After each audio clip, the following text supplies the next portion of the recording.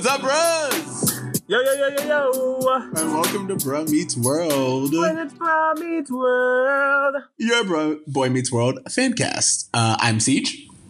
And I'm TC. And we are on Season 1, Episode 8, Teacher's Bet. Yo, thank God we got to another good episode, because really, after Topanga, you have to admit, there's been a drop in quality of the episode. So I will say, you are right. There is a gap, but I will also agree that we are back to almost classic Boy Meets World. This is as good of an episode as Topanga, I mean, maybe not as important, but as good of an episode. Well, I think it's as an iconic, because I was like, oh, this episode. Yeah, it's one of the episodes you remember. Yeah. It really is. It stays with you. Remember this episode. And it does, like, looking back at it, it does so well. I mean, like, it covers a lot.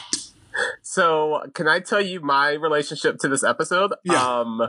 I learned the phrase, and I don't mean to be rude to anyone, I learned the phrase WAP from this show, from this episode, because Corey uses it later on in the episode. Exactly.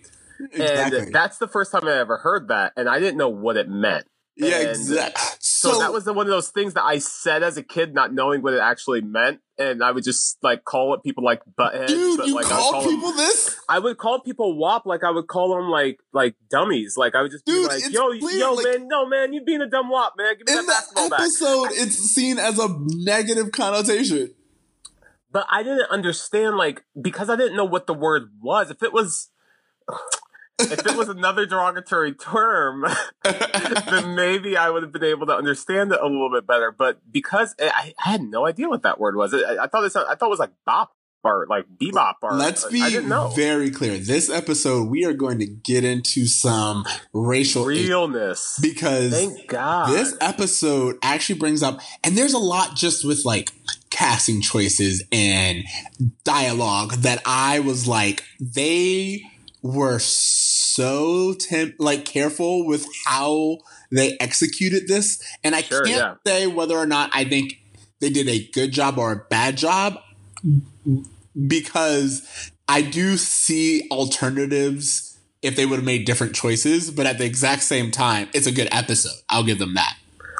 I think that for the time it came out, you have to remember, this is 1993. You know what also was 1993 or around this era? The LA riots. Yeah, no, so, I made it very clear, and it's in my notes, that the riots happened in 92. 92, okay. King had happened in 91. We are in the midst of it. Yeah, we're like, I truly believe that like this was inspired. Is this during OJ? Is this during? No, OJ's later. OJ's later. But I do feel that I've been watching a lot of 90s documentaries, and they all talk about how the early 90s were just rife with racial tension. Like, sure, we were literally a powder keg ready to blow. I remember seeing that portrayed in like black television shows and black movies, just thinking that was what was normal.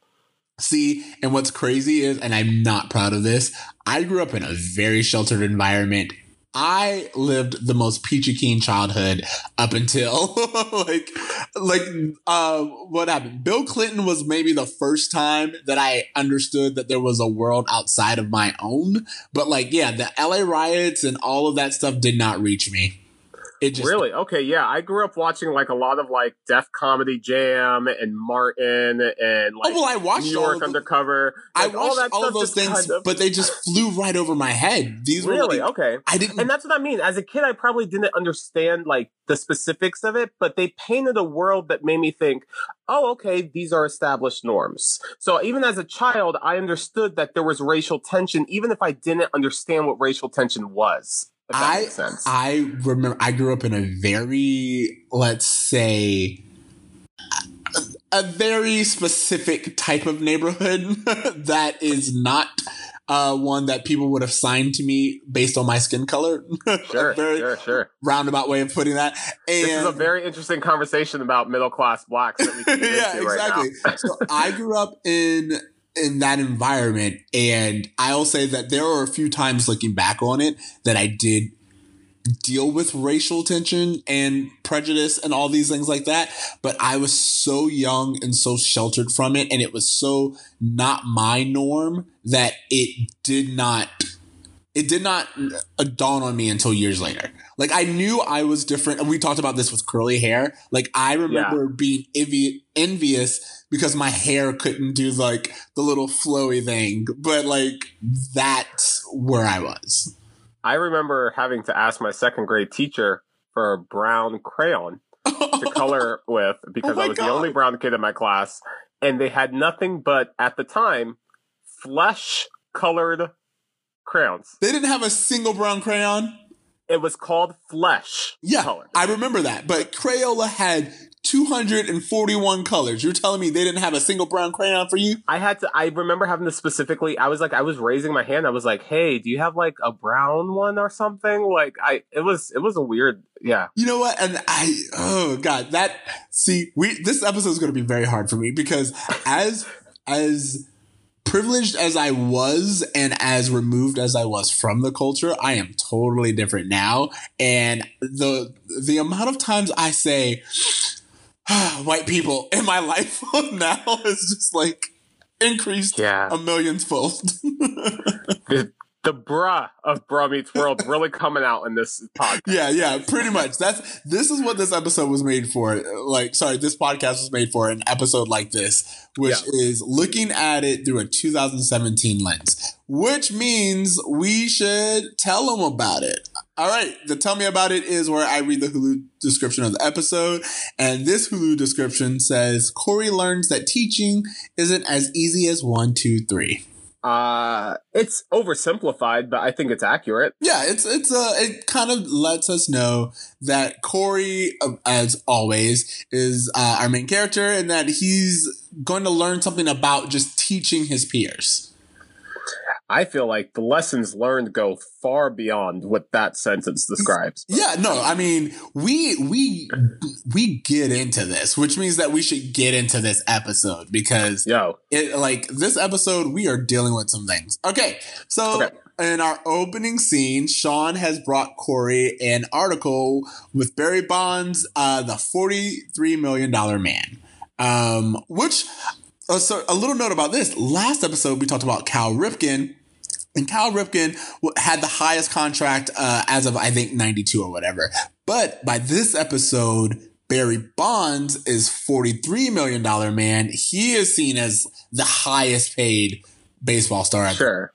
So, go ahead. And I just want to say, we can all agree that this is a ridiculous amount of money to play a sport. Well, yeah, they put that. It's $7.16 million a year, as Minkus will say. A year to play. All right, and but this does allude to the fact that we have Corey, Sean, and Minkus are all together, which I love. Right off the bat, I noticed that the three of them were together. That Minkus was in place of Third Sea Kid, which works so much better because there's no point in having someone who just agrees with everything that Sean and Corey say. You need that counter argument that Minkus presents to add conflict and story. Exactly. There's no room for another person in this because in that opening scene, we get everything we need. We have the subject matter brought up. We have Minkus challenging their ideas on... Which is what he does great. Yeah, pretty much so. And all the funny quips or anything that could be said, they just need to be said by Sean and Corey. There's no real need for another person.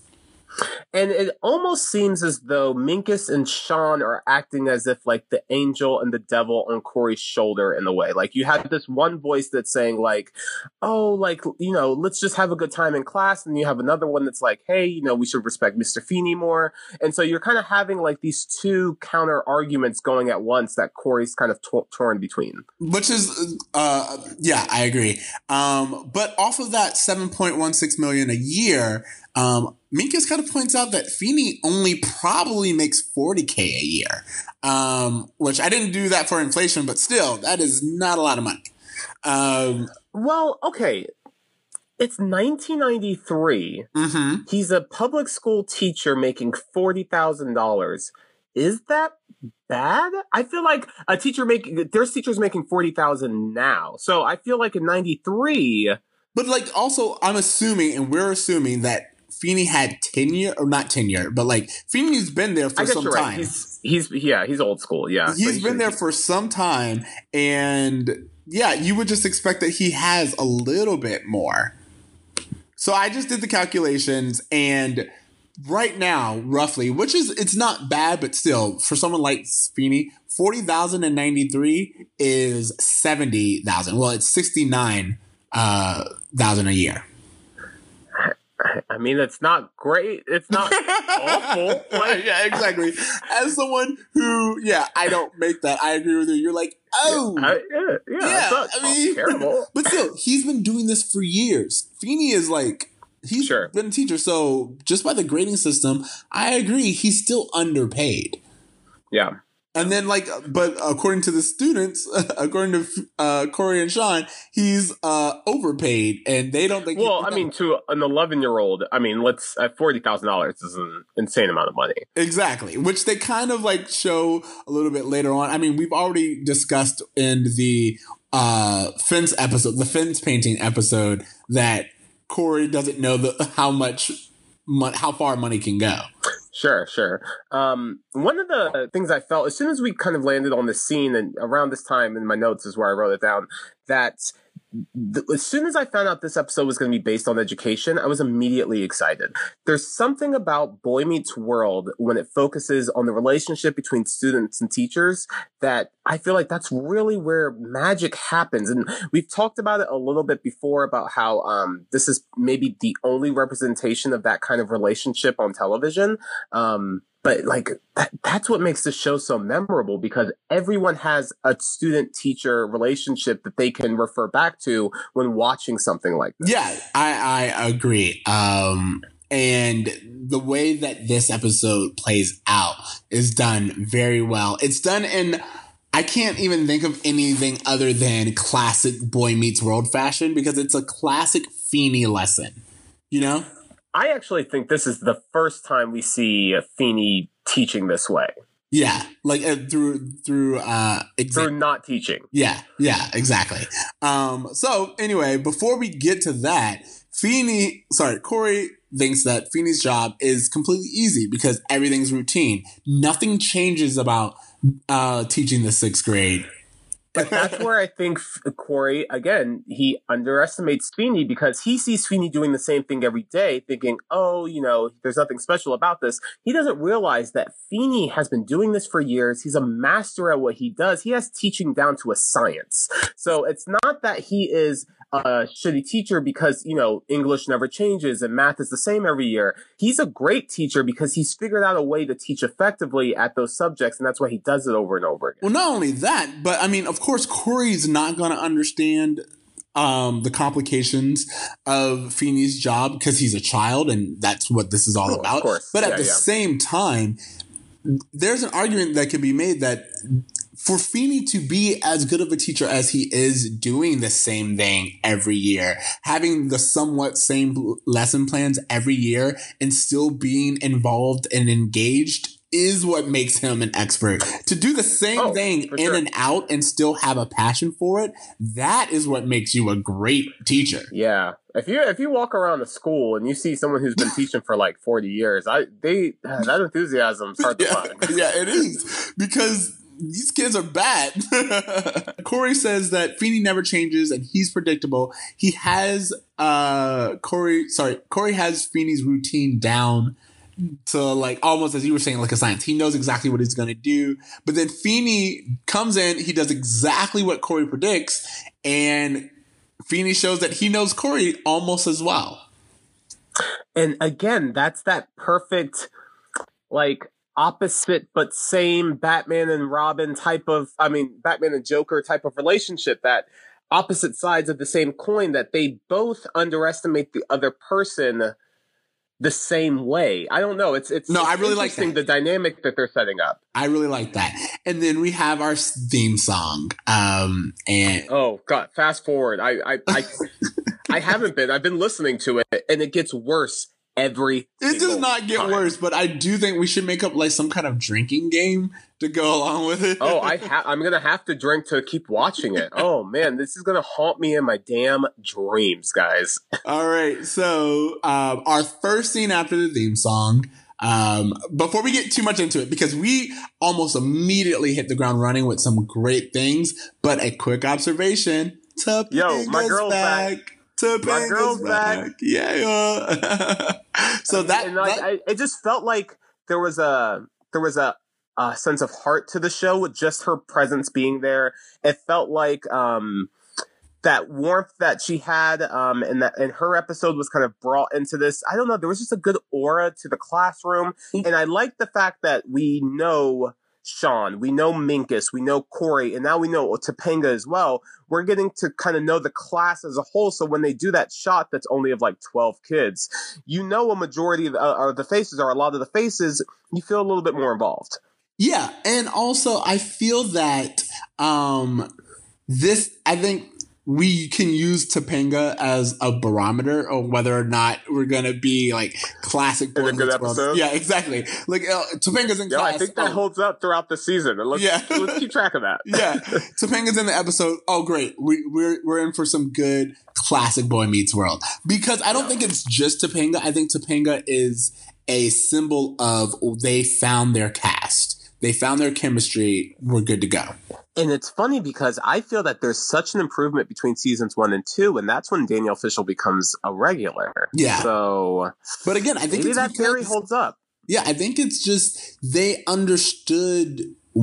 We've talked about this before, and we talked about it when Topanga entered. They understand each of these characters, and they understand how to balance them. Like everyone has their role that they play, and they're not just extras. And balance is really the key there, because when Topanga's not there, you definitely feel that something is missing. You don't know what it is. It just feels off.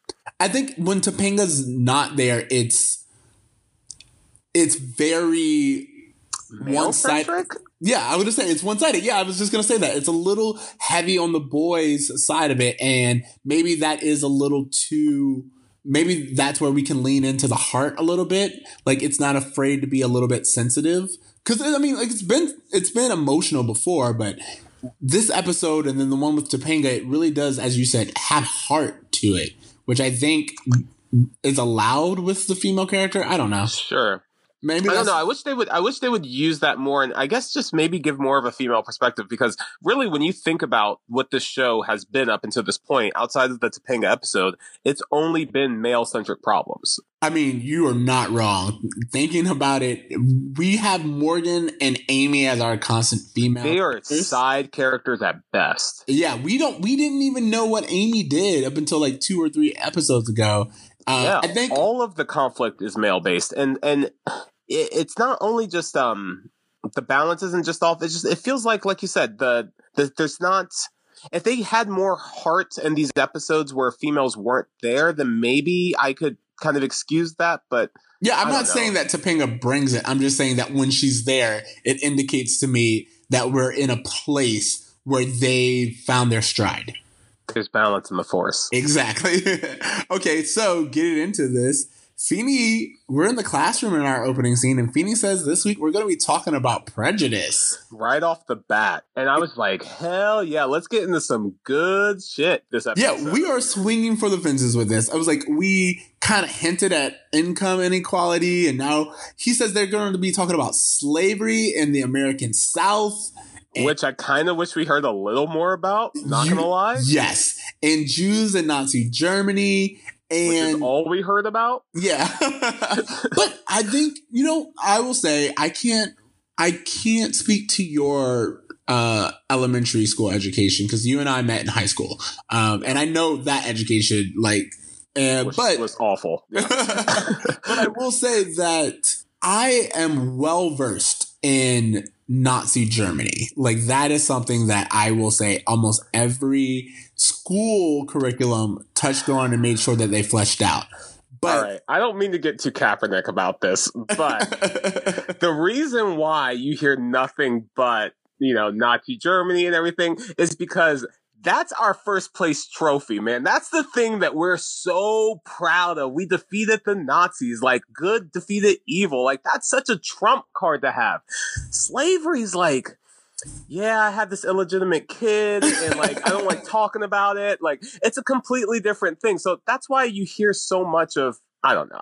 No. First of all, I want to applaud whoever wrote in. It's just one line of dialogue. And we go directly into Nazi Germany, and then we go directly into the book and different examples of prejudice. But sure, they didn't even have to include it at all. The fact that they did shows that it was something that the kids needed to be taught as well. Well, yeah, it's also acknowledged that whoever wrote this episode was aware of our own history with prejudice and how America is not squeaky clean. We very rarely get, I mean, I feel like there are a few shows that have special episodes that deal with prejudice and racism and all this other stuff, but very few shows be like, hey, by the way, what happened in Nazi Germany, very similar to what we just left. Sure. Yeah.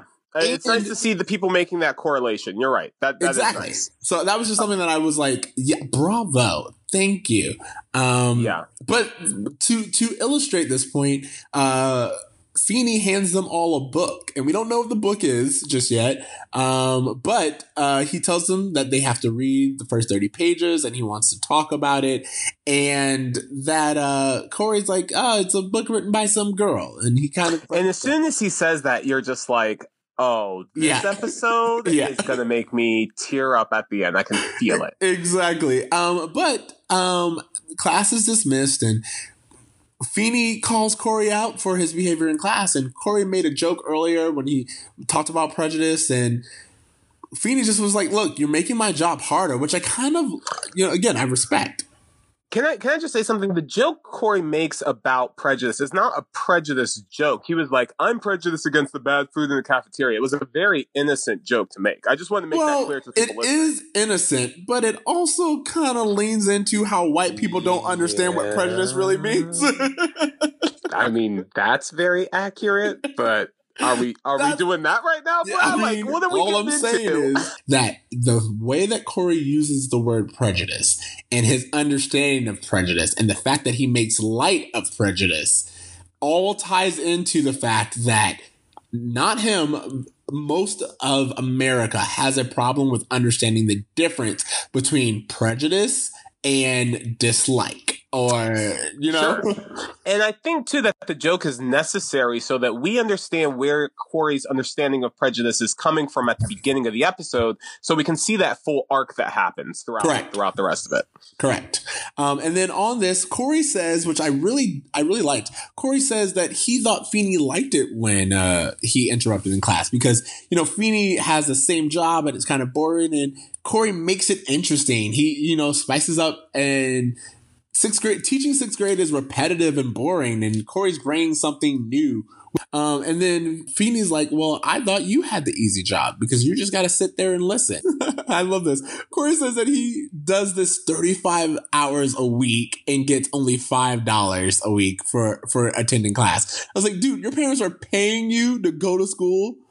Is that just money he gets for lunch or something? No, I think that's I think it's like an allowance. I think he's pointed out that, there are people out there who pay their kids money for going to class every day. Jeez. Let me in on that. Exactly. That's what I was like, you get paid for this? And he makes a joke that Feeny probably makes that an hour.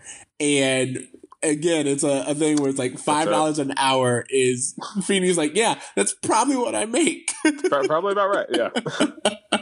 But it just echoes Corey's childlike understanding of money. All right, so... Which I thought he learned already in a previous episode. He never learned the value of money. He learned the value of work. Yeah, okay. I buy that. Yeah. They're completely different things. As someone who has been working a long time, I can tell you, work and money do not go hand in hand always. That is 100% accurate. All right. So, but then we get a little trading places action. which I love. You asked me, have you seen Trading Places? Are you kidding me? Trading Places is phenomenal. Looking good, Billy Ray. Feeling good, Lewis. Yeah, yes. All right. So anyway, anyone who hasn't seen the movie Trading Places, go out, rent it. It is phenomenal. Yeah, and it's almost Christmas, and it's kind of a Christmassy movie. It is kind of a Christmas movie. And it's the first movie that Jamie Lee Curtis is in where she shows her breasts. You know that from Scream. Yep, because she didn't show her tits, so she went legit. All right, but then Corey proposes that, Feeney proposes that Corey teach one of his classes for the week. All right, the premise of this whole episode is this bet that's established that Feeney lets Corey teach one of his classes. Correct. Feeney is choosing to let Corey teach the week that they're discussing probably some of the most important subject matter of the year. He's like, you know what? Screw the rest of these kids in this class. I'm going to let an 11-year-old handle this highly sensitive material, and he be responsible for what they learn at the end of the week. Is that fair? Is that fair to the other kids? I don't know if it's fair to the other kids, specifically Minkus, which we will talk about a little bit later. But I will say that it's an interesting proposal because something that Feeney kind of points out later is, would they have really gotten the lesson or would it have resonated as much had this experiment not taken place?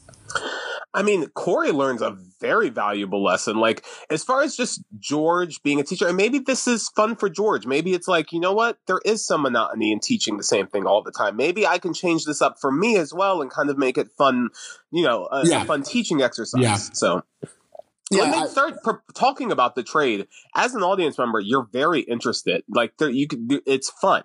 There's the spark of excitement because we get a little bit of the stakes. It's just that Feeney says that if more students pass the test at the end of the week, after Corey teaches his lesson, then Corey wins. But if more students fail, then Feeney wins. And again, I kind of like George's approach to this because you can kind of see that he's thought through this a little bit. This is where Feeney, again, just becomes that like wise Morgan Freeman type of character that just kind of has this third eye. Like he kind of can predict that Corey will learn better this way.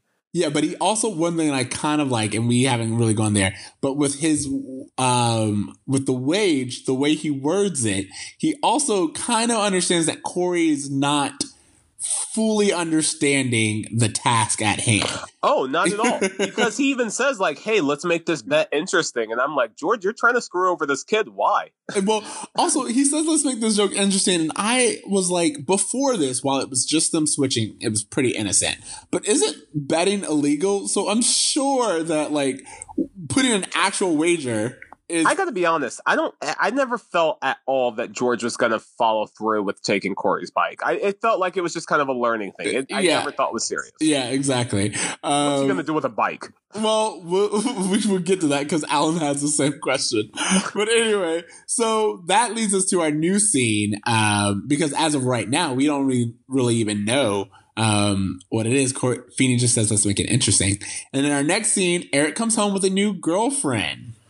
By the way, I immediately like Eric so much better off the bat. Like from last episode, even now, like he doesn't have a huge storyline, but I feel like he's just a more likable character in this episode. And maybe just the relationship with the girlfriend helps with that, but it's really good for him. All right, so let's talk about this girlfriend. Eric comes in with the girlfriend, and so immediately she comes in. Eric comes in with the new girlfriend, and I was like, oh, this is nice little... I kind of was like, this is like the Asian actress. I don't know. She seems to have been in a lot of stuff in the 90s as well. Yeah, she did look very familiar. I think she did do like... sorry. I think she was on like maybe 90210 or something. I'll have to look that up. Yeah. But I don't want to sound offensive. I didn't immediately read her as Asian. Like when I first saw her. When I did, I was like, she kind of looks Asian. But it was like that's the thing. Kinda. I was like, kinda. Yeah, like, but see, I'm glad that they had to like establish it throughout the episode because otherwise I would not have picked up on it just from looking at it. And I'm like, for me, it's kind of problematic because you're right. She is not obviously Asian. Not to the point where you would get a slur thrown at you. Jesus. No. And then TC, you and I, spoiler jar. But we do get this thing where it's like she comes in and all that really matters is she's not Heather. She's not Heather. She's not Jessica. This is a new person.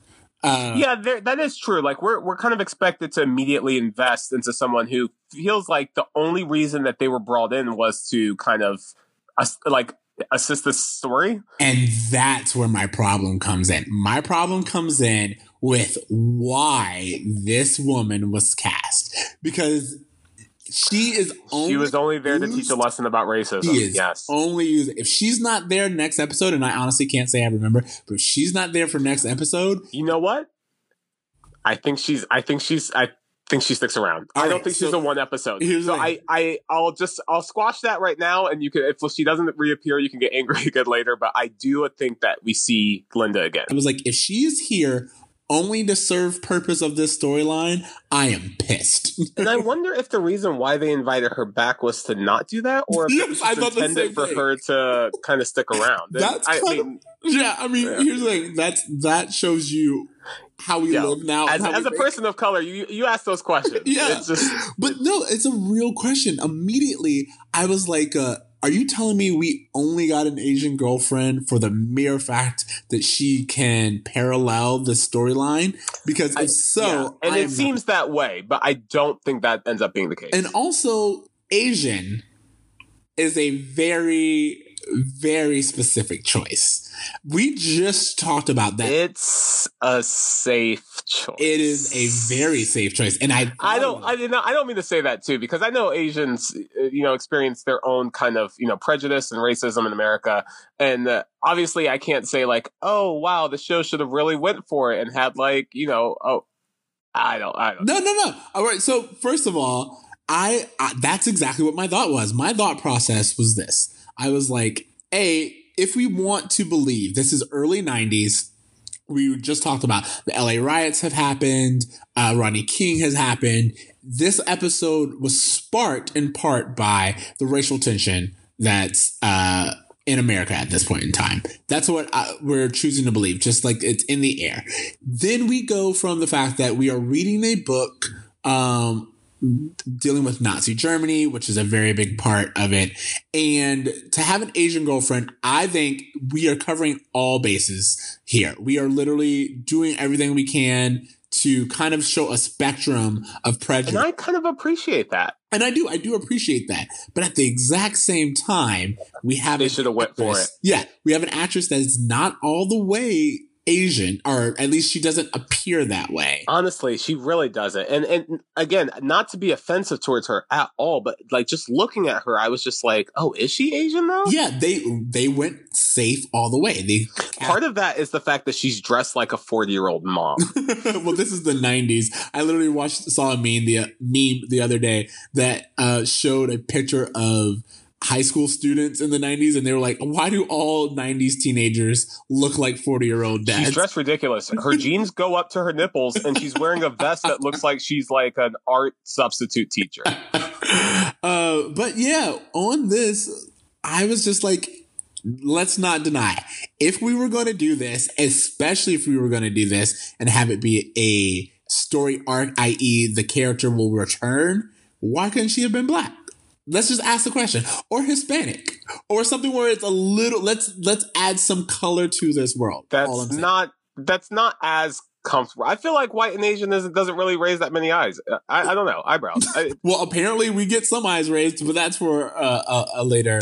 Again, I can't speak on the personal experiences of others. So I will just say, if this was like Family Matters and Eddie had like a Korean girlfriend, like that's an episode I watched. Oh my god, I definitely want to see that dynamic. That's definitely like that 1992 episode. Yeah, let's do it. Like, let's really make it happen. But this, I was just like, oh, it's safe. Yeah, it was a safe choice. All I'm saying, safe actress, safe all around. But anyway, so Eric brings home a new girlfriend, and Morgan immediately calls it out. She's just like, "Hi, new girlfriend." So we are. Yeah, we haven't heard from Heather in a while. So I feel like Heather hasn't been in the picture because, I mean, Eric was just making out with Felicity in the last episode. Heather's done. Bye-bye, Heather. I mean, and again, these are high school relationships, so I don't expect anyone to always be around. Yeah, and honestly, with the exception of Heather and Linda, I don't remember Eric having a girlfriend that sticks around for more than one episode for the rest of the season. That's a very good point. And we shall see. But on this, Linda, the new girlfriend, gets along with Morgan almost immediately. There's a cute little dynamic. And this goes back to what I was saying about them figuring out how to pair everyone up. Morgan being Eric's adversary is so good the way she works with this. It's great comedic timing and it makes sense. Because the whole thing that works is that Morgan has so much power in their dynamic. Yes. And I think that's what makes it work, is that Eric is trying so hard just to look cool in front of these girls.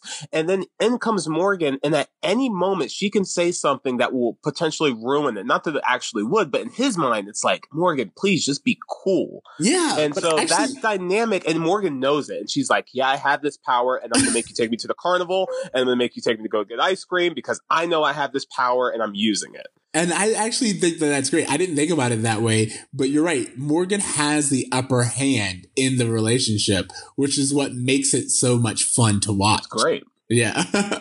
But then Alan and Corey come back and they've been racing. We get the introduction of Corey's new bike. And this is where Corey tells the family about the bet. And we learn that Corey put up his bike, his new bike, as collateral. So it's like if Corey wins the bet, he gets 1/5 of Speeney's salary, which again is why I was like, this is where the money prospect and like it's actually being betting comes in. Okay, so your mind went to the money aspect. My mind went to the logistics of this 1/5 and why it was chosen. Because Corey says that I am going to get 1/5 because I'm teaching one of Feeney's 5 classes, social studies classes. No, well, so that's the thing. Is this a school where Feeney teaches one subject? Because now it seems that that's the case, but it wasn't the case in previous episodes. And this is where I was going to say with you, we have one of two options. Feeney, when he said one of my classes, he meant like, because remember, one of my subjects. Yeah, one of my subjects. That's what I was going to say. He meant one of my subjects. I teach 5 subjects throughout the day, and I will let you take over this particular section of that subject. However, there is a lot that can be argued with that. Just based on it just doesn't add up. They make it seem as if they trade classes, and Feeney's just teaching social studies all day, and for this one class, Corey's the one that's doing it. Because even, I don't want to jump ahead, but there's moments where George shows up to the class dressed a certain way, and you're like, well, clearly he's not teaching math after this. So what's up? Exactly, and that's what I'm saying. It's like this is very complicated. They put that dialogue in there, but they don't really follow through on it because it just doesn't make sense when you think about the rest of the school day. And if he was like, oh, Feeney said he'll give me 1% of his check because, I'm teaching, 1% of the week, like maybe that would, but the whole fraction just kind of made me think too much about it. Yeah, I mean, clearly that's what we're here for, thinking too much about these things. So anyway, but Alan has quite a little bit of feeling about Corey putting up the bike. Because Alan apparently just bought Corey this bike. We've also established in previous episodes, Alan don't got a lot of money. Exactly. And he's definitely not trying to spend it on stuff for Corey. He made him work for a water gun. So if he bought you a bike and you put this up for sale, what are you doing, bruh? Exactly. This is exactly. I just got you this. And this is what you do? Come on, man. Yeah, I love it. But to this, because Alan's like, why does Feeney want my bike? Like, according to Alan, which is very TV dad, Alan's like, no, Feeney is trying to get this bike for me. Which again brings up the question, why does Alan have this like secret weirdness with Feeney? He does, and you brought this up, and I would love to see where this goes throughout. But now that you mentioned it, it's in my head. But kind of like the way that neighbors like will be like, oh, I want to have the best Christmas lights this year, like that kind of that like little kind of animosity. Weaseling, yeah, that's not really malicious at all. It's just like his hedges are over my my gate, that kind of He's stuff. trying to outdo me, or like he has neighbor shit. That's really what it is. But that would also explain why Corey feels that way about Feeny, because he's just mimicking his dad and everything. Yeah, really. Monkey see, monkey do. All right, but Amy points out that this is obviously just one of those Feeny lessons. So I liked it because, at least in this episode, we acknowledge that this is a pattern with Feeny. I mean, and it would definitely become one of his signature moves. But at this point in time, we haven't really seen Feeny do this, and that's what my note was exactly, is that they're trying to establish a pattern of like really sophisticated teaching styles, but like we saw from the episode where Corey was in that stupid geography thing, Killer Bee or whatever it was, that Feeny didn't teach him that way at all. In fact, he kind of just let Corey teach himself.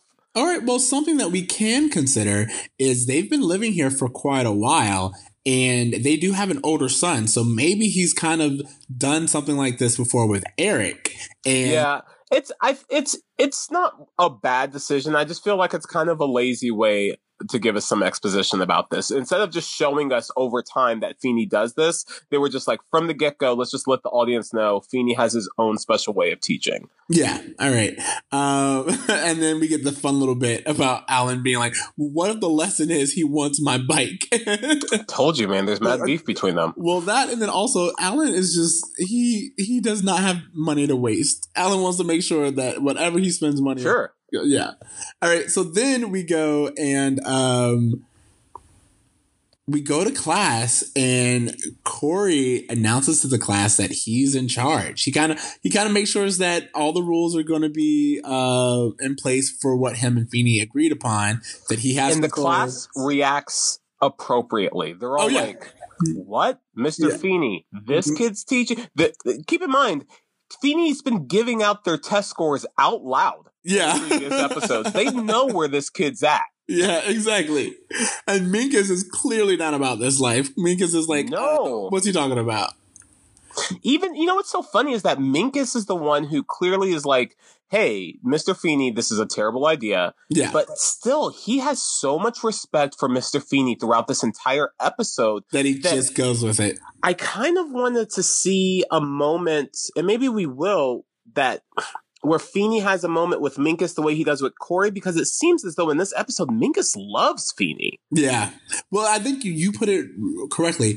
Minkus respects Feeny. And even though he disagrees with it, he understands that if Mr. Feeny's like, he's in charge, Minkus is going to go along with it. Yeah, it was just, it was interesting to see how Minkus reacted to that. Yeah, I like it. But then, all right, so what Corey does is, the very first thing is he's like, you will address me as hey dude. So he kind of gets rid of this authority. Which, as a kid, only made me think of the Nickelodeon cowboy show. Hey, yeah, same here. I was just like, hey dude. Yeah, the Nickelodeon show. That's exactly what I thought of. And then he eliminates the baseball cap rule, which again, for Corey to be in charge, what he's started to do is remove all these restrictions that he feels have no real meaning. Well, yeah, and also just kind of removing the things that he thought were just kind of like Feenyisms, just things that didn't really add up. Like, I don't understand why this is even a thing. It doesn't matter. If I'm having a bad hair day, I should be able to wear a hat. Yeah. My thing about this is that Corey, as soon as he's like, hey guys, that hat rule, it's gone. Everyone starts pulling out hats. Corey pulls out the red hat from the episode from his book bag, which I guess answers the question. The hat that Topanga wears at the end of that episode is not Corey's hat. I told you, it's just a Phillies hat. Everyone has one. Or he took it back? Well, no, because later on George has one too. And so I think, again, it's the Phillies. Everyone has these damn hats. Exactly. So, but it's really funny because we get a little bit of play with the rules here, because Corey eliminates the that baseball cap rule. But then Topanga asked the question, should they do away with all dress code entirely? Which, yeah. And then Corey has that fun joke. He's like, you're not going to come naked, are you? Exactly. But she's like, no, she just wants to wear things that are more in line with the goddess and more in line with her character. I really want to be more cultural with my wardrobe. Exactly. And I was just like, bae. Yeah, exactly. You don't want to live under the restraint of all these like cisgendered white males telling you how to live your life. You wear whatever you want to wear, Starfish. Like, exactly. You. As long as she's covered up, she's fine, according to Corey. But what I do like is we've established that what Corey did was essentially remove all the rules. And Topanga, she embraces it. And she's like, all right, if we're doing this, is it full anarchy? Like, what are, like, do we have guidelines? I think Corey, what he doesn't realize is happening is that he's removing the feelings of like everything that makes school feel like school. He's taking that away. And so when the kids act like they're not in school, he's immediately surprised. Like he doesn't understand. But he created the structure. Yeah, exactly. He's removing the structure that's there, not understanding what happens. And what I liked about it is, as I said, with Topanga's question, it immediately shows Corey that there are levels to chaos. For sure. So we get this thing where Minkus is like, people. Are we ever going to actually do our social studies? Like, Yo, Minkus is great. Yeah. But then we get the back where Sean is like, Minkus. Shut up. And again, what I like about this is we have all of our pieces right now. Corey and Sean. We have Corey and Sean. We have Sean and Minkus, Corey and Topanga, Minkus and Topanga. I don't know. Everyone's doing exactly what they're supposed to do, and it just feels like a complete like a good salad. Yeah, you know? Exactly. It is, and that's what I was saying. Everything complements each other. Everyone has a role, and our chemistry is so there this episode. 100%. All right, so next scene we have Eric brings home a Japanese lantern for Morgan from Linda. Which again, it's like so we are supposed to assume that Linda's Japanese from this point. I didn't like this at all. I got to be completely honest. I did not care for this because to me it's like, oh, so Japanese people only give people Japanese shit? No.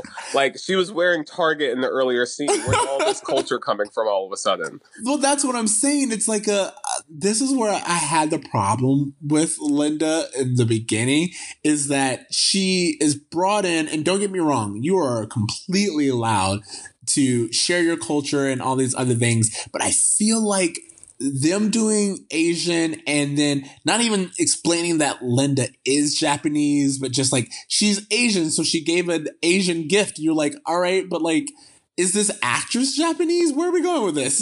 Yo, here's a question for you. Yeah. If it were a black actress, I thought about this. and she gave Morgan tribal African mask, how would you feel? You're not wrong. I think they changed it because if someone had done that, I would have had to stop watching this episode. Or like if she gave like Morgan like some catfish. yeah, just something ridiculous. You know, like to me, I was just like, oh, this is the purpose of this person, and I did feel that you felt that this was all just being reduced to just being a tool. But I did feel that Morgan was genuinely receptive of the gift and she was excited for it. And it helped Morgan feel a connection to Linda. So when what happens to Linda later on in the episode, Morgan's like, oh, Linda, like I have this connection to you. What's going on? Like, help me understand what's going on. Exactly. And I will say that we have established Morgan and Linda had a chemistry right off the bat. And the fact that Linda would give Morgan a gift totally falls in sync. And I think that all of these things tie together and it works. Yeah, 100%. But Corey comes home and he announces that he's the greatest teacher. And Alan's like, oh, so it went well. And Corey's like, yeah, it was practically a class party by the end of it. And then Alan has some real concerns. Well, I mean, so what he justly. does is he asks where Feeney was during all of this, and this is again where it comes back to it, where it's fun dialogue, but if you think about it and realistically, he's like, "Oh, he was playing poker with Sean," and I was just like, "This is illegal. It's just illegal." Yeah, and like that's why I feel like we needed to kind of know Feeney's teaching patterns prior to this episode, because at this point, there's no reason for Alan not to go, I need to talk to George about this and have him squash this whole thing. Exactly. And you know what? That's a very good point, because Amy has already established that they know Feeney can be unconventional, but Feeney is a great teacher, and the respect that Alan has for Feeney would explain why he didn't immediately just go down to the school and was like, cut it out. I don't know what's going on, but you playing poker in class and you trying to steal my son's bike. Yeah, I'm working like 24/7 to feed these 3 kids, and you're playing poker, bro? Exactly. But yeah, I like it because Alan's like, all right, so when did you teach?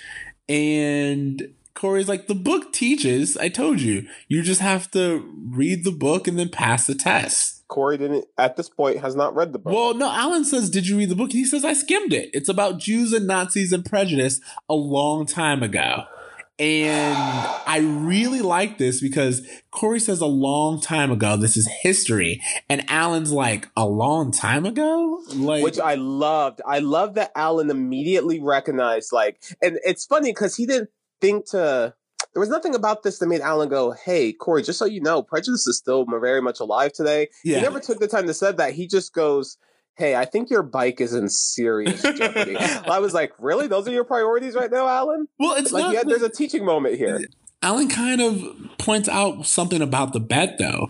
Corey explains that the bet is that based on the way Feeney grades, if more people pass, and Corey wins, but if more people fail, then Corey loses. And Alan's like, but it's based on the way he grades. And Corey's like, yeah. And it's like, does he grade on a curve?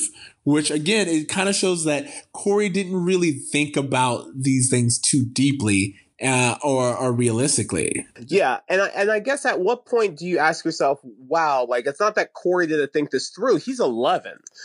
Like, Feeney should have really, like, kind of made this more clear, or maybe talked to the parents but I think about that's it, got them involved. I think that's kind of the lesson. I think all of this, again, if you want to go back into how they teach things, the lesson for Corey is to always...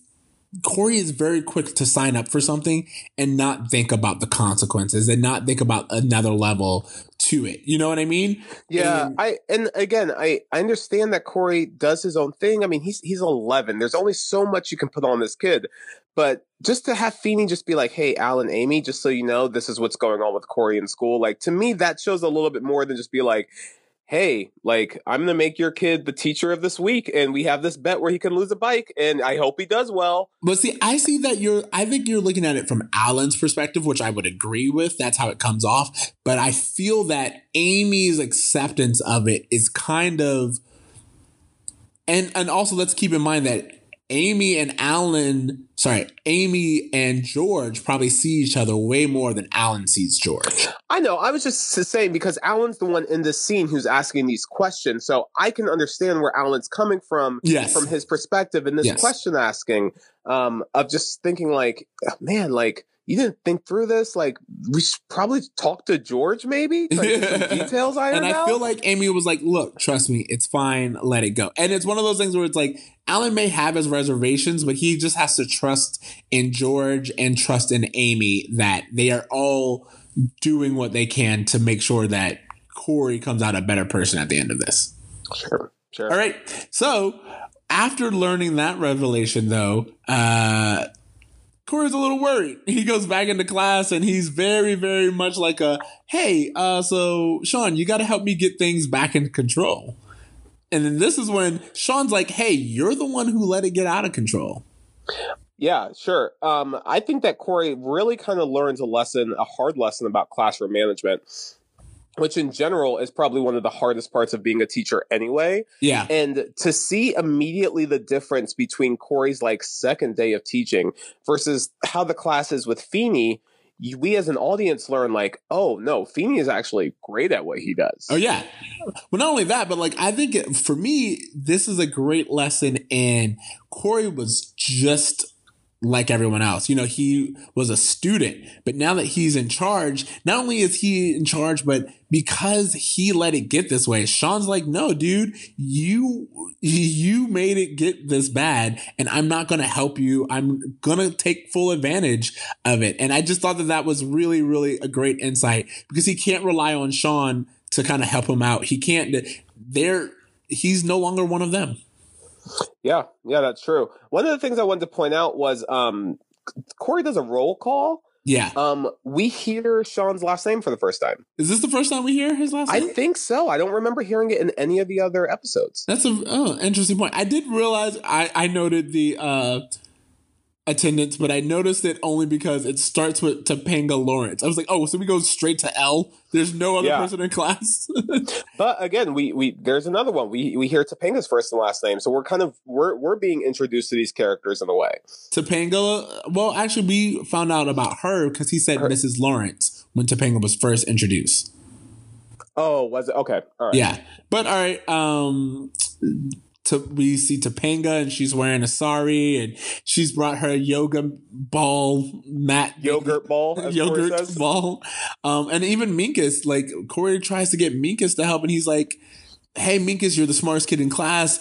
I need you to really help me. And again, Corey's doing this mostly because his bike's in trouble and everyone's like, dude, this is a bed of your own making. He goes, where's Feeney? I mean, George. And he points out that Mr. Feeney is not in the class at the time. And then immediately Mr. Feeney comes in and he's wearing like a baseball. He looks like Corey did in the early. Damn, I loved this. I thought this was so funny when Corey. Think about this. What we know of Corey is that he loves the Philadelphia Phillies more than anything. So Corey's being a teacher. Here's George doing his impression of Corey, showing up in nothing but Philly stuff. Yeah. Being like, yo, I was chilling with my homies. I'm like, yo, man, Feeney's kind of savage right now. Yeah. Like, he's really dogging this kid hard. Well, Corey doesn't realize how Feeney is making fun of him. Yeah, he doesn't. He doesn't really pick up on it. But what I was going to say is that I feel like George was just waiting outside the classroom because I was like, why would Feeney not be in class already? But I think, again, as a teacher, assumed he was changing into that outfit because he did not drive to school that way. Oh, of course he didn't drive to school that way. But I'm just saying that for him to not be there in the classroom, I think he wanted to see if Corey would even notice he was gone. You know what I mean? Like, I mean, of course he would, but like, this is part of being a teacher. Not only do you have to teach everyone, and as you said, classroom management, you're also accountable for everyone. Oh, Feeney was accountable for everyone in that classroom, whether he was there or not. He could have lost his job if something happened. Yeah, exactly. So anyway, Corey understands that, yeah, things are just out of control, and this bet has kind of been bigger than him at this point in time. The next scene we get is Corey is reading the book. He's actually reading it right now. And which you can tell, which I actually, again, like, this is kind of what's great about Boy Meets World. You have this kid who, at the beginning of the episode, like, when Feeney pulls Corey to class, at the end of the class, he's like, hey, Corey, I want to talk to you. Corey's like, oh, Mr. Feeney, if this is about the homework, don't worry. I'll read the book. And that's where Feeney starts talking to him about the jokes that he's been making. But the reason why I bring that up is because Corey's like rolling his eyes like, sure, I'll do the homework. I'll do it.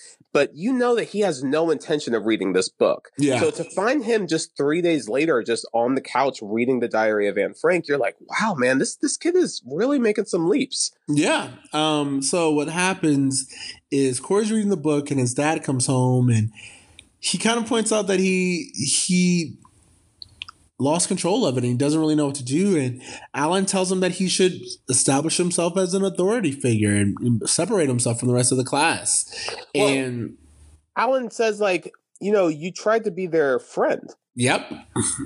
Exactly. You can't do that. You have to be a teacher. Exactly. And we get this fun little bit where he's like, well, do what Feeney does. What is Feeney doing? This is, of course, like, I don't know. I never paid attention. So yeah, exactly. But, you know, that was pay attention to anything. Exactly. But then after that, Eric enters with Linda and she's crying. and we learn that a guy at the mall called her a bad name.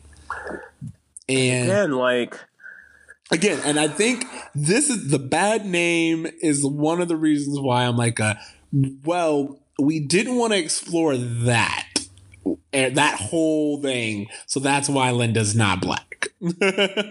Although, like, how much respect would you have had for this show if you had heard like a primetime 8:30 ABC Friday night N-word? Like, I mean, again, we're not even getting into the N-word, but I think again the whole point is they didn't even want to kind of skirt that and kind of be like, well, what word could she possibly have been called? You know what I mean? If especially if she was black. So I think question, like, if she was black, I would have been like, oh, I know what word she was called. Oh yeah, but like because she was Japanese, I had to think like, what are the Japanese slurs I know? Like, it kind of made me do like a little inventory in my brain. I know a few, but like again, it's mostly because as I've gotten older, I've become more aware at the subtle ways. There's a racial slur database online that you can look up if you like. Not that we encourage that at all. Do not do that.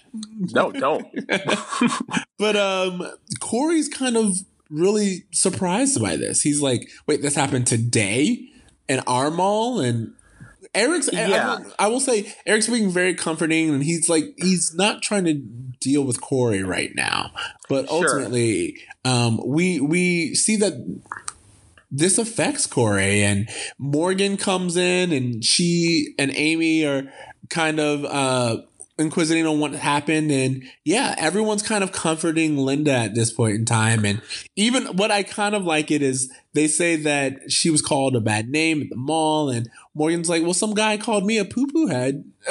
Yeah, so like before, because Morgan has that relationship with Linda where Linda got her that cool gift, you know, she's like, hey, Linda, what's wrong? She immediately is sad by Linda's crying, and she's trying to make Linda feel better, and she's trying to relate to Linda and be like, hey, you know, someone called me a bad name, and, you know, there's a bond there that Morgan has, which I really like, because we haven't seen Morgan do anything but just kind of give those Michelle Tanner one-liners. So it's nice to see her actually have a moment where you're like, oh, she's acting. Yeah, exactly. And I really do like this.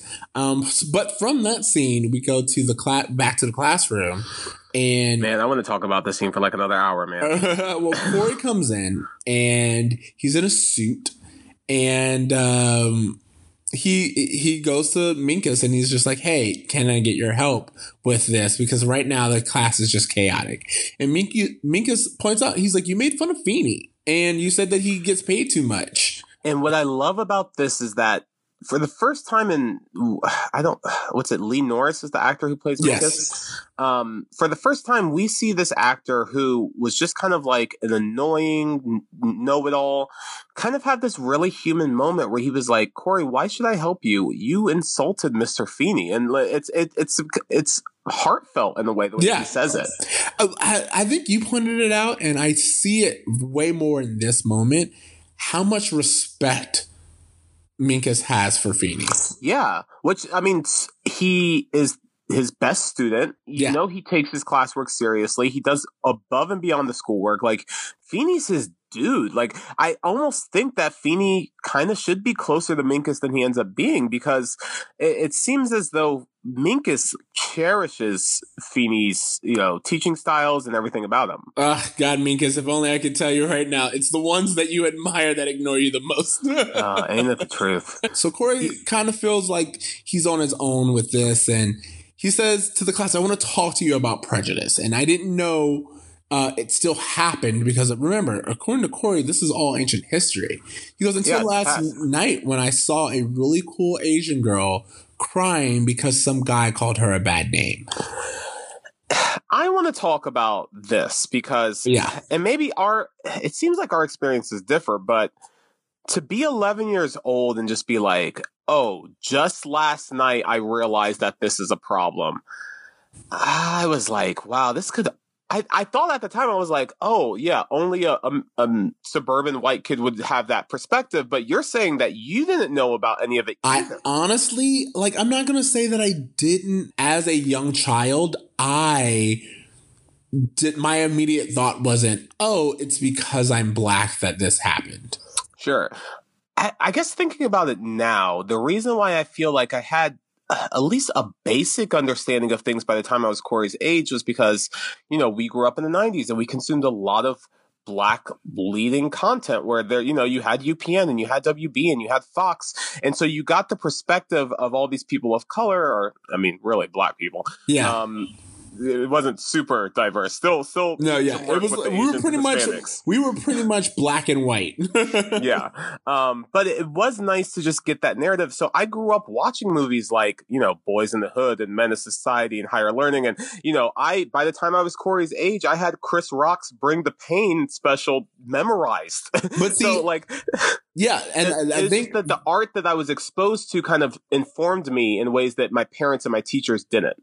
And I think that's why I suffered, because I was raised in a bubble. I watched VeggieTales, and I was, I wasn't, okay. Yeah, I get you. I wasn't allowed to watch any of these things. Now, don't get me wrong. When I did watch them, they colored in a lot of those blanks, but as a child, I wasn't allowed to, and I didn't. And so maybe I'm being harsh, really, on Corey for not understanding this at 11, because you're saying even as a person of color, you didn't really understand. I think it's one thing I've learned. This episode is a great episode, I think, to go across America throughout.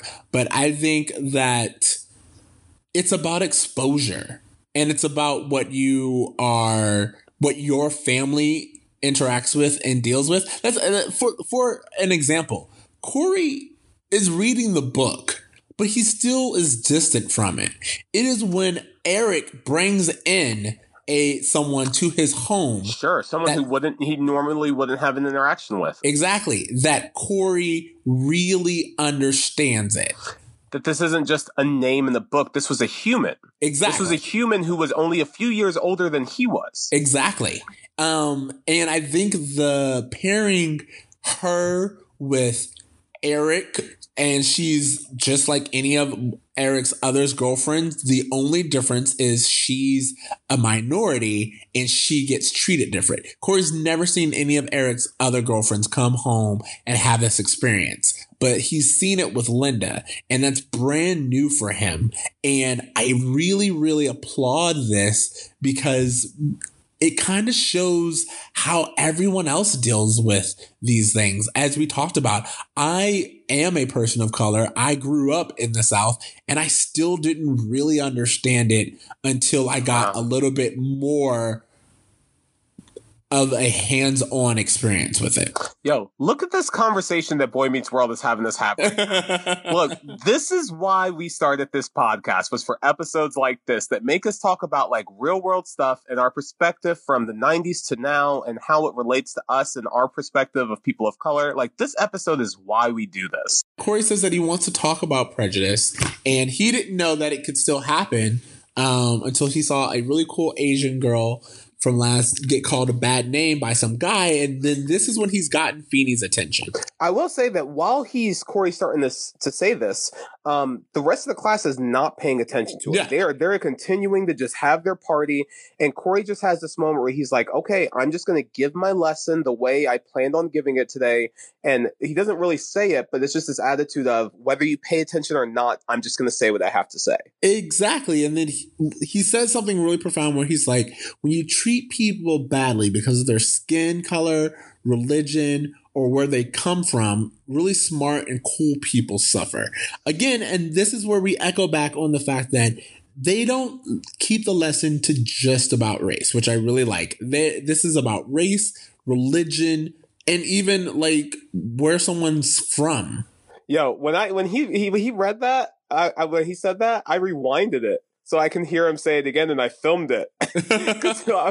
I was just like, yo, why does 11-year-old Corey understand something that our country in 2017 doesn't understand? That's why we're like, everyone should be watching Boy Meets World again, because it has life lessons that says because of your skin color, religion, or where they come from, smart and really cool people suffer. Yo, stay woke. That's the exact climate that we're in right now. It is It is, God. So again, this could not be more timely. But off after that, Corey kind of realizes that the class still isn't paying attention. The only one who's paying attention is Feeney. And I will say Sean's kind of like not paying attention himself, and he's still playing poker with Feeney, and he tries to get Feeney's attention, but Feeney's like, you know what? Deal me out. I'm going to pay attention to the lesson. And Corey says that he gives up. And Feeney. And it's really interesting. And right at this moment, Corey's walking towards the door, and he turns around and he sees Feeney look at him.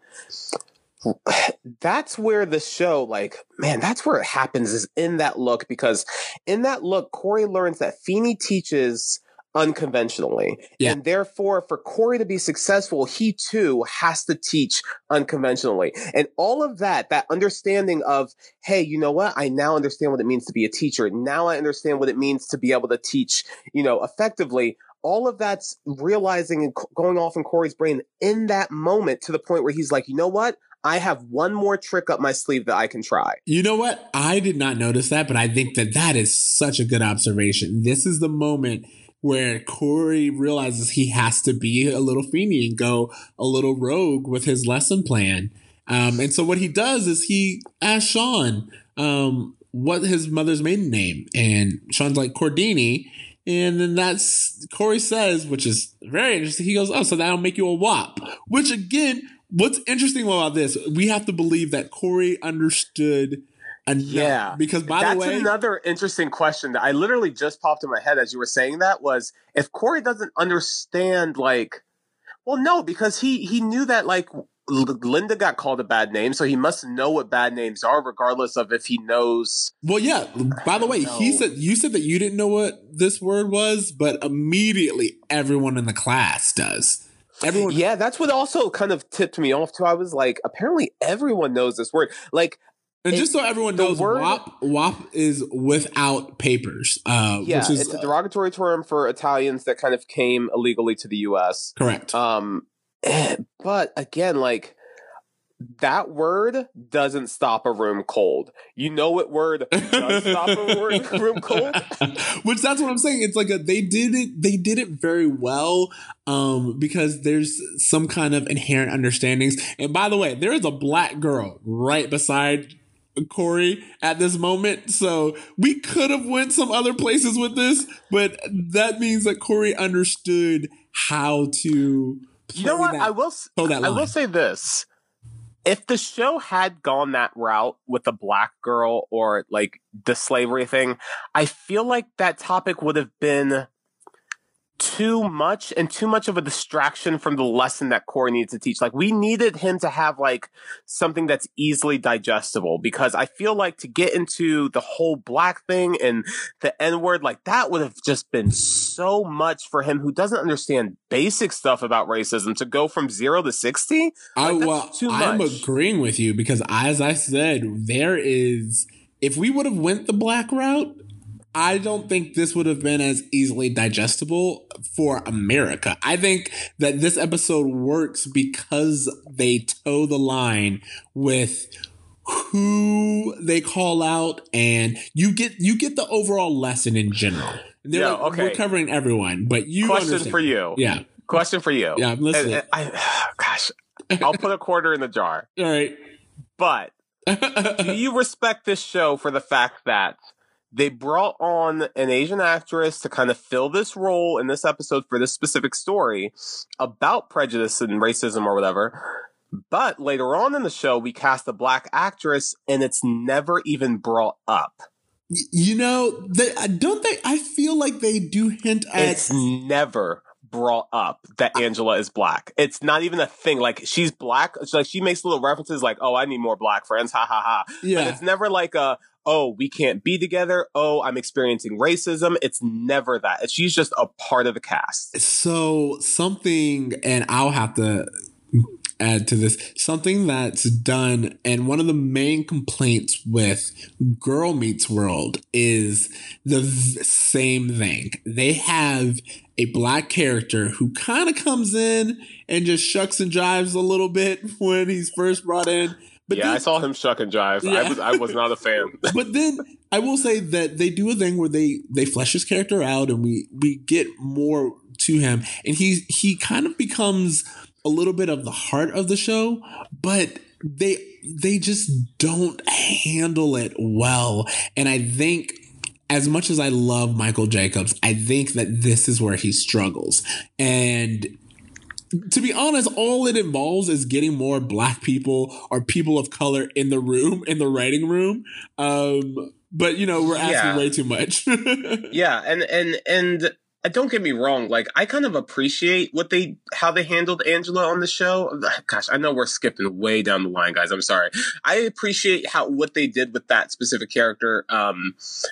So I guess I can give them some leeway on some of the things in this episode that I'm like, oh, maybe I would have done this differently. Maybe I would have done that differently. I understand that this show is coming from a good place. It has great intention, and it really does have a message it's trying to make simple. Yeah, exactly. Anybody. Which is why I said that I think that even by calling Sean out, what he's done is, again, he's made it relatable. He's made it personal. He's made it to where everyone in the classroom now knows someone who was targeted because of their heritage.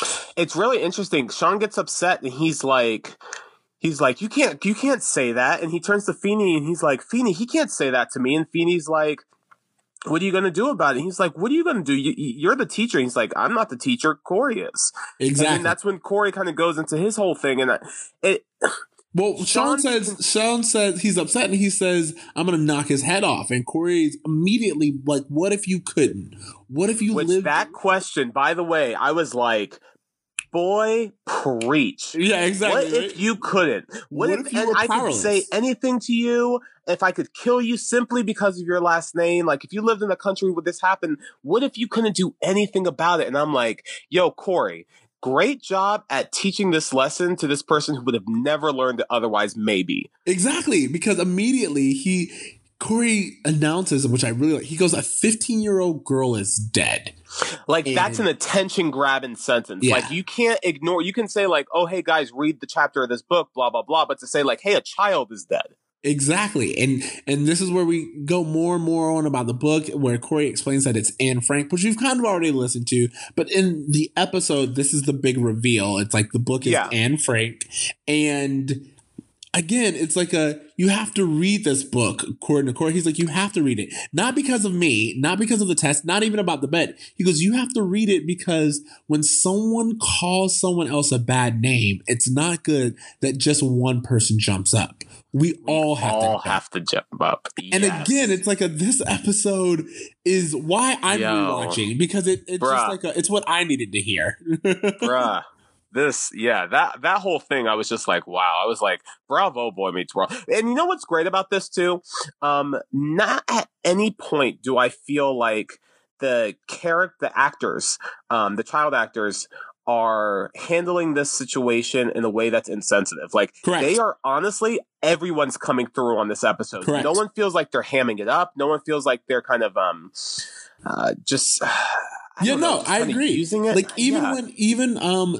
when Corey's given his speech, they do a close up of Topanga, and she seems like, it's just like she's listening, she's in tune with it, and this is a great scene. It's done very well. It's relatable. They do the close-up of Topanga right after he says the thing about the 15-year-old girl dying. Yeah. And then they do that close-up of Topanga, and it almost kind of like sits on her for just a second. Yeah. Almost as a way to say, like, hey, this 11-year-old girl is realizing that children are dying. You know what I mean? Like, she's realizing that it could be her. It could be her. And I think we all kind of know, like, as soon as he said Anne Frank, like, we all remember that moment when we were introduced to just, like, as children, like, the worst case scenario of humans. We all know that, like, that when we had that chapter of the Holocaust in school, like, we just got exposed to something that was so awful. And so as soon as he says the name, you're like, yo, yes. And as soon as you see the kids' faces, you're like, yeah, this is all. Yeah, I really like the quote that Corey pulls out. And he again, and mind you, Corey pulled this out, which is very interesting. Which he kills this lesson. Yeah, in spite of everything, I still believe people are good at heart. Which again, it's like I need this in my life now. This is such a big lesson, and you know what? And I didn't really watch much of Girl Meets World, I admit. But from the few episodes I did watch, this was the kind of feeling I was hoping to see on that show, and I'd never really experienced it. And again, maybe it gets better. They do it. It does. Yeah, those first few episodes, I was searching for this kind of moment, that moment where I'm like, wow, this is what we need on TV these days. And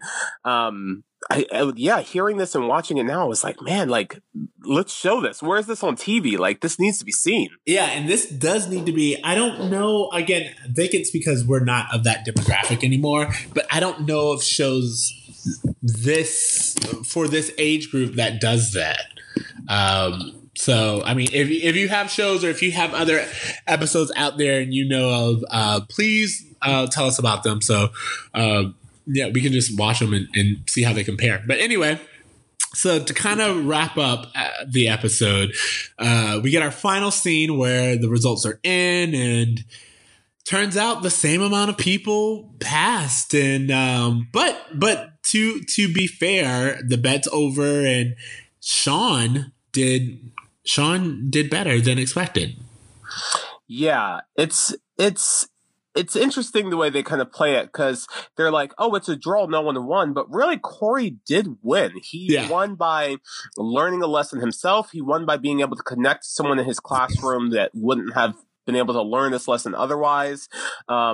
He really is the victor of this bet. And more so, Feeny is, because Corey's learned all this. Yeah, well, that's the thing. It's like it's a draw because they both benefited from it, and it doesn't seem like anyone failed.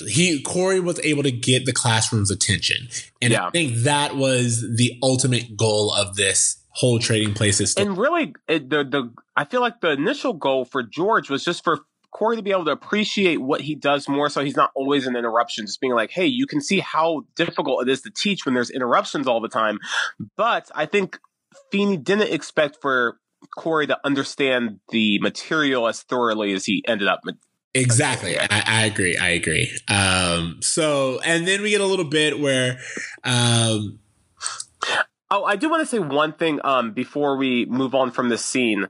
We have this whole story where, Feeny was able to teach Corey this incredible lesson by using these unorthodox methods, and it really made a difference to Corey. And at the very last line of the episode, before we head to the credits, you hear George go, in time you learn to live with the lack of respect and pay. That's the last thing we hear of this episode, is them saying, yeah, teachers are really underpaid. You see the work that this guy was able to do for this kid, and we want to make sure the last thing you think about before this episode ends is the fact that this guy was doing this for $40,000 a year. Yeah, exactly. I mean, like, and I again, it's that heart of education being at the center of the show that makes it stand out and makes it so, just something that we can all root and cheer for. I agree. I think for me, and I don't know about everyone else, but Boy Meets World and Mr. Feeny specifically, Mr. Feeny and Miss Frizzle, all these fictional teachers who really resonated with our generation, are individuals who've always made us be like, no, a really good teacher should be rewarded, and they should be rewarded in a way that's not just like a certificate, or it's just sure. They deserve really good pay, and to be a teacher, and what we've just learned over the last few years, like, to be a teacher and to work with kids and all of these things is challenging work. And we knew this back in '93, and yet for some reason we've yet to. Yeah, we entrust these people to take care of the future of our country, these children, but we don't pay them very well, and we make their living situations awful and their working situations awful. Exactly. Well, I mean, since everyone wasn't getting paid, we stopped having Feenies. Man, look at the conversation Boy Meets World TGIF 1993 is making us have in 2017. Exactly. It is killing the game. I absolutely love it. All right, so So we get a little epilogue scene, and this is like mostly it's a cute little scene. It's a cheer. I didn't like it at all. I thought it was silly. Yeah, it's a little cheesy, but like basically it also echoes that what was once old is new again, and things that, you know. The scene that we have is you have Eric and Amy sitting on the couch, and Amy's like, hey, what's going on with Linda? Eric's like, oh, she's a cheerleader now. And Amy's like, oh, I used to be a cheerleader, and we used to have this cheer that was like, ba, ba, coop, ba, ba. I don't know. What's the cheer that she does? It's, it's something like that. It doesn't really matter. Some kind of rah-rah 1950s kind of thing. And Eric rolls his eye, and he's like, Mom, cheerleading's so cutting edge now. It's nothing like that. In comes Linda doing the exact same routine. It's a silly bit. I kind of thought of it. It felt more like a cold open than an epilogue scene. Yeah, I don't know. That's the vibe I got from it. Exactly. But what I did like too is that we have Linda serving a purpose that's not the reason. Yeah, not just racial. That's not just racial. Yeah. Yeah. All right. So that brings us to our conclusion of the episode. Feeny Taught Me, where we just the lesson. Who didn't learn like 1,000 things in this episode? Exactly. I don't even know where to begin. There's so many lessons from this episode.